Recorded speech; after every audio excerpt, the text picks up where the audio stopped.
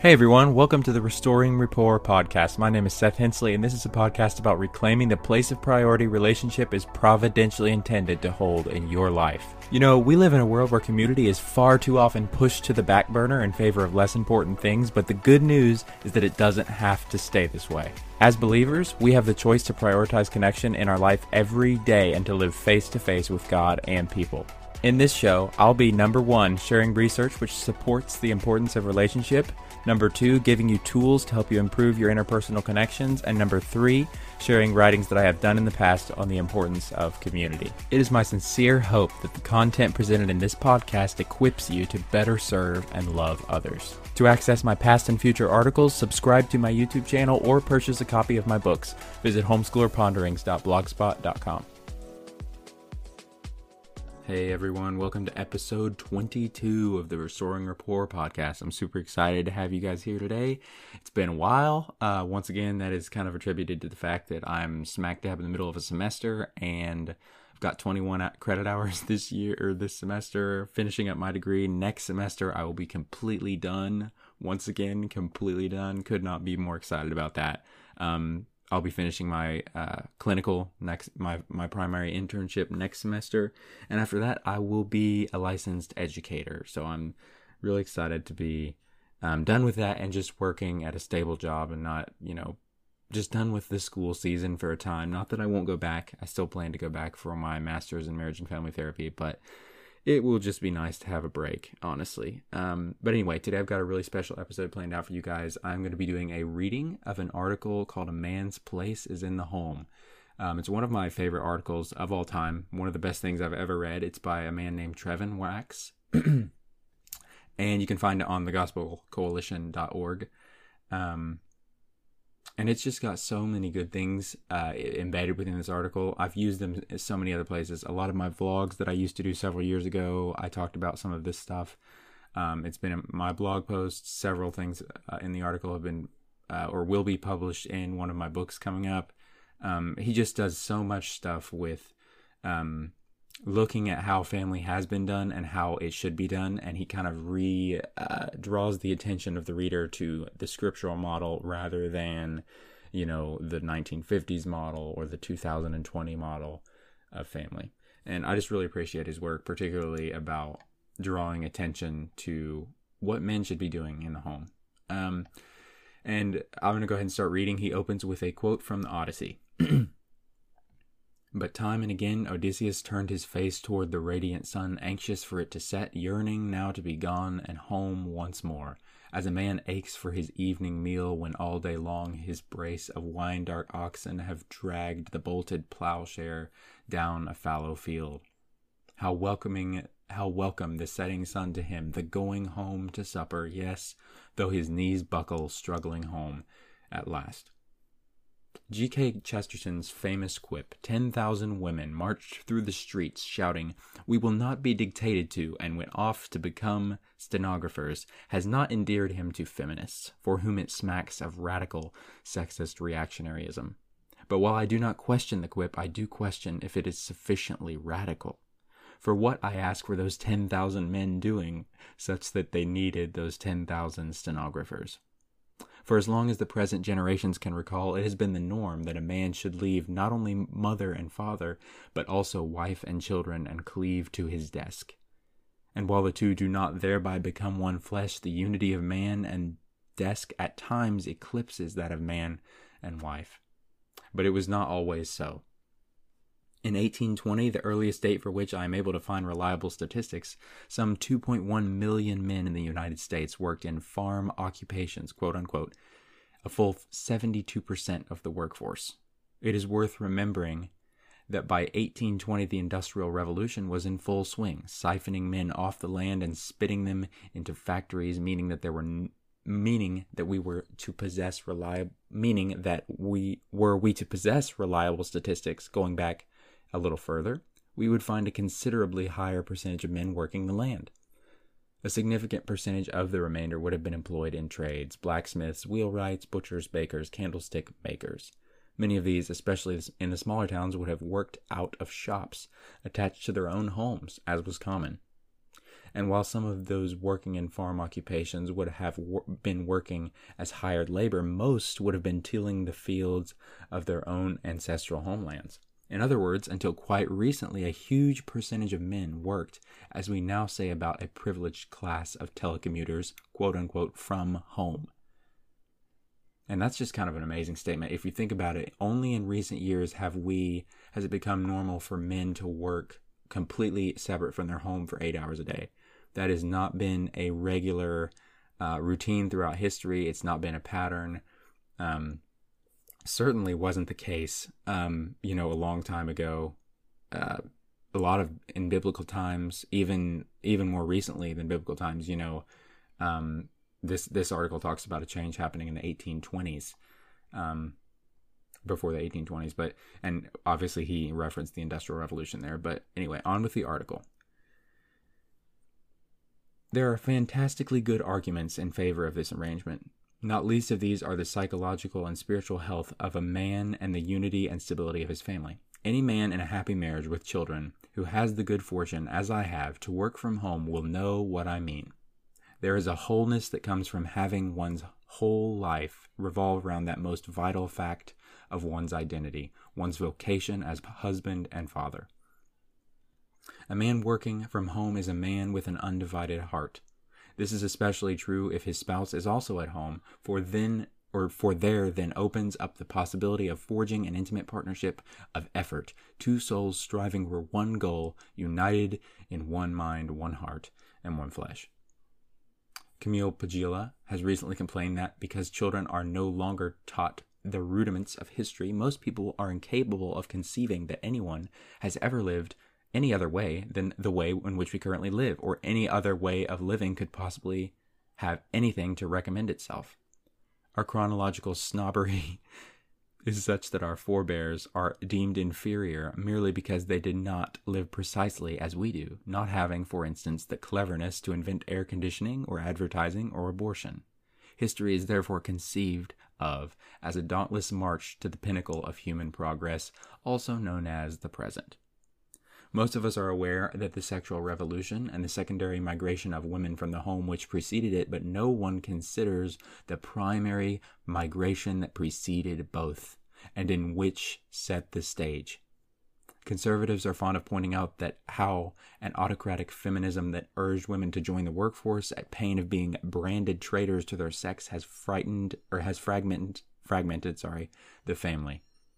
But they are not nearly conservative enough. They have forgotten how the mass movement of men from the household, often under coercive external pressure, drove in the first wedge. If the subject ever comes up, it is assumed that it was necessary and unavoidable. But usually we don't even get that far, because our historical memory is so short we cannot conceive that things ever were or still could be otherwise. Perhaps there even is something to be said of the remnants of a toxic masculinity, quote unquote, which can only think of its women in terms of the caricature of the 1950s housewife, but which never thinks to turn its critical gaze back upon itself. Some, it seems, still do consider the 1950s housewife as the crowning archetype of femininity. This is not so. She, poor creature, and I speak of the collective caricature and not its individual incarnations, was a freak of nature, a curious experimental specimen cultured in a petri dish. The 1950s housewife found herself squeezed into the airless space between two epochs, between the old economy with its farms and household shops, and the new with its steel skyscrapers and computers.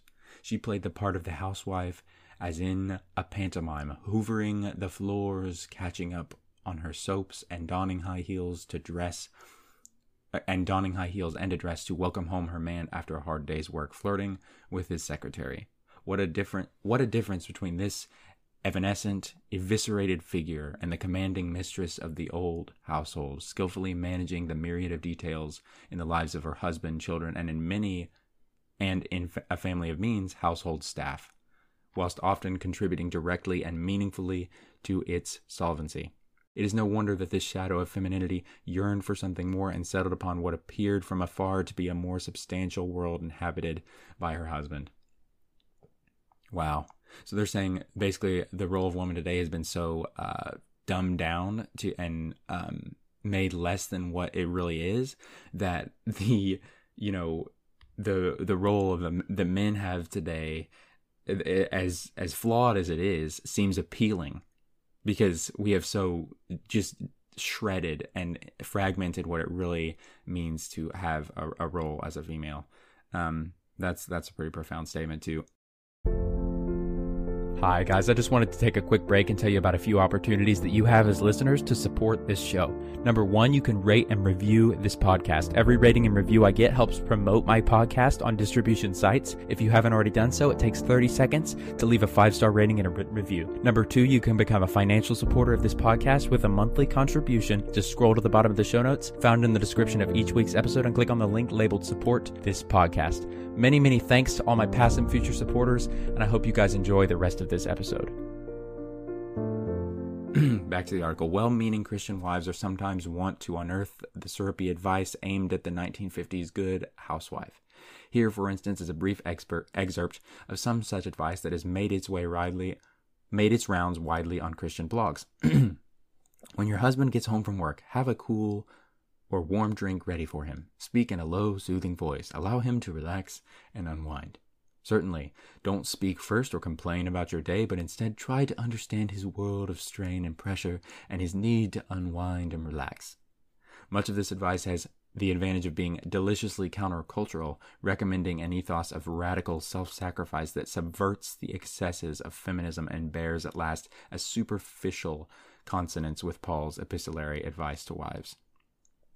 And yet, while there is certainly something to be said for correcting the swing of the cultural pendulum, there is a sinister side to this good housewifely advice. Namely, it assumes that the world of husband and wife have scarcely anything to do with one another.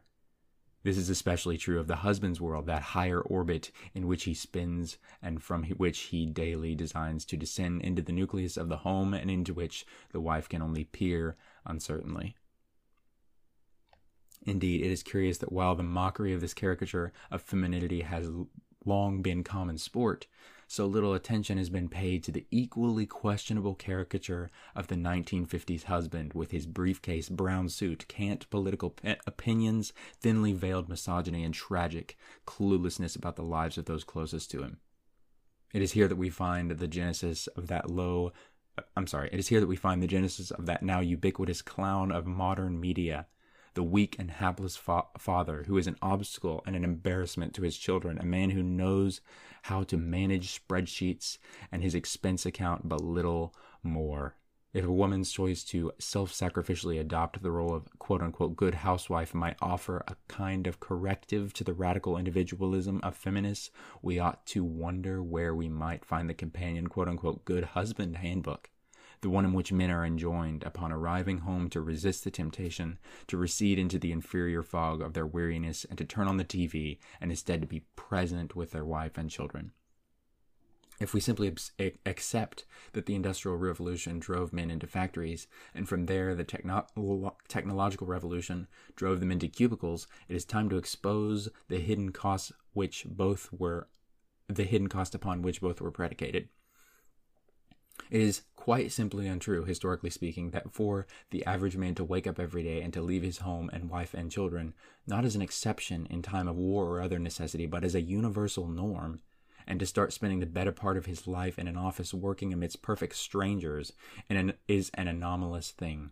We are so accustomed to scoffing at the anachronistic arguments against women's working in what was once the sole domain of men that we have forgotten to ask how it is that nearly all our men got there in the first place. He is just drilling home this point that we have been so busy, with the whole feminism thing, with the whole women in the workplace or in the home thing, that we've forgotten to ask why it is that men are actually not in the home. Why it is that men are spending the majority of their waking hours doing something other than maintaining their family. And that is not God's design. That has not been what's been done throughout history in biblical times. That is not the best way. It is not the best way. And I think he's just making that point beautifully here. I know it can be kind of dense. His writing is really dense, but I think it's beautiful the way he words things, and also he's just got such a good point. It's like he has a beautiful way of wording it, but he also has a great point, and that's why I love this article. So let's resume. Let let us at least disabuse ourselves of the notion that it was voluntary. Dickens first memorialized the sufferings and degradation of the first wave industrial workers. Later, Steinbeck, in The Grapes of Wrath, scathingly dramatized the Depression-era travails of the American farmers whose lands were repossessed and turned over to industrialists when they defaulted on their loans. Within a few decades later, in The Unsettling of America, Wendell Berry exposed the federal policies of the United States that deliberately drove small farmers off the land in favor of large-scale industrial enterprises. The process continues today. And yet, if the gleam of highly efficient factory farming seemed irresistible in the 1950s, surely it is less so now when some 1% of our population, and a rapidly aging one at that, is engaged in the one industry that keeps the other 99% of us alive. While it is true that we oughtn't to romanticize pre-industrialism, which for all its cultural vitality suffered rampant warfare, disease, and child mortality, neither must we romanticize the industrial and technological revolutions with their callous, impersonal, and antiseptic cult of efficiency. We may never be able to return en masse to the farms or workshops, but there is value to be had merely in mourning for what has been lost. A process which reminds us of what might yet be. A man working his own fields was his own master, the sweat of whose brows was poured out visibly, directly, and creating a home. His partner was not an impersonal investor, but flesh of his flesh and bone of his bone. And the subordinates alongside whom he toiled were not querulous strangers, but were his own children, fruit of his loins. This is what has been lost in the 2-century-long transformation of house as home into house as way station, that luxurious modern repository for food, a bed, and distraction, barely inhabited by a loosely knit community of transients, for the sake of which we shoulder a lifetime's servitude to debt. Chesterton was the great champion of the romance of domesticity. For this he has been deemed a sexist reactionary. I would like to rescue him from the charge simply by observing that a great deal of what he wrote about women could be and should be applied to men. Consider, there have been household gods and household saints and household fairies. I am not sure that there have been any factory gods or factory saints or factory fairies. The place where babies are born, where men die, where the drama of mortal life is acted, is not an office or a shop or a bureau. It is something much smaller in size and much larger in scope. And while nobody would be such a fool as to pretend it is the only place where people should work, or even the only place where women should work, it has a character of unity and universality that is not found in any of the fragmentary experiences of the division of labor. This is a typical example of Chesterton's argument that, by and large, women's lives were impoverished when they advanced, quote-unquote, from the broad and mystical realm of the home into the narrow and mundane world of the office. And I would say the same thing applies to men. It seems obvious, however, that if the realm of the office is so narrow and mundane, which, if it is a rhetorical exaggeration, points to the truth, then it must be equally as narrow and mundane for the men as for the women. And if it is a terrible impoverishment for a woman to go from being the goddess of the hearth to the purveyor of widgets, certainly there is something equally tragic for men to have gone from being the master of fields to the pusher of pencils. Wow, his writing is just so good. Anyway, hopefully by now you're starting to see why this is one of my favorite articles of all time. It's just so well written, and its point is just so in line with what Restoring Rapport is all about: syncing up both the presence of a father and mother in the home and prioritizing relationship in a world where, the Industrial Revolution, the technological revolution, the workplace are demanding your attention and have demanded the attention of people in the past. And there's always going to be something. There's always going to be something that tries to draw your attention away from the home, but we argue here that God's purpose is for men and women to prioritize their family and their marriage, and that nothing, quote-unquote, I repeat, nothing should get in the way of that. Because when you let stuff get in the way of that, you're destroying God's priority system. You're messing up the way God designed the world to work, and there are consequences. Back to the article. When it comes to the differences of men and women, Chesterton argues that the women are generalists and men are specialists. There is something about men that has tended towards a narrower specialization of effort, and that has always been more outward looking. The hearth has ever been the dominant domain of men. The field and the forge are intimately connected to and draw their life from the hearth, but they are nevertheless apart in the peripheries of the homestead. Men naturally tend toward the peripheries, and at times by necessity or innate drive to the far extremities as adventurers, statesmen, soldiers, and sailors. I actually disagree with that, but anyway. Nevertheless, this drive to the extremities has only been healthy insofar as it referred back to the hearth. That is true. A man who has forgotten the hearth has forgotten his heart. He's a man adrift at sea, and there is no telling upon what alien shore he may be washed up, or to what mischief he may then direct his powers. That is a... Dang, that quote is so good. Anyway, it may not be immediately possible to change the place they work, but it is possible to change the way they work and live. That is, with an eye always to the locus of which all their work ought to be referred. The home. Odysseus wandered far, as men are apt to do, and at times allowed his heart to wander with him, as men are also apt to do. But there was that in him which was akin to the sturdy, rooted trunk of the olive tree that formed one of the four posts of his marital bed, a symbol of fruitfulness and permanence in the heart of the home. And that something worked to his salvation, referring all of his wanderings, labors, and sufferings back to that center, and ever enticing back to his rightful place, that rightful place of every married man, in the home. And that's the end of Trevin Wax's article. I really hope you guys have enjoyed it. There's just very little that I disagree with throughout the whole entirety of the article. There were things that I disagreed with. I didn't point them all out, but overall, I just think that it's just such a good article. It addresses what's critical for people to address in this day and age where the family is being shredded apart and demented and mutated into something that is not God's original design. It's so important to get back to the roots of what it means to be a healthy family in God's eyes and in people's eyes as well. So I hope you guys have enjoyed this episode. Once again, if you enjoy the content that we put out, be sure to follow the Restoring Rapport podcast on Instagram. We post quotes regularly there pertaining to marriage and family therapy. Do not forget to rate and review the show. That helps us grow. The more people that rate and review, the more people that find the show, and that helps us get more content out there about the importance of family in God's design. So thank you so much for listening, you guys, and we will talk to you next time.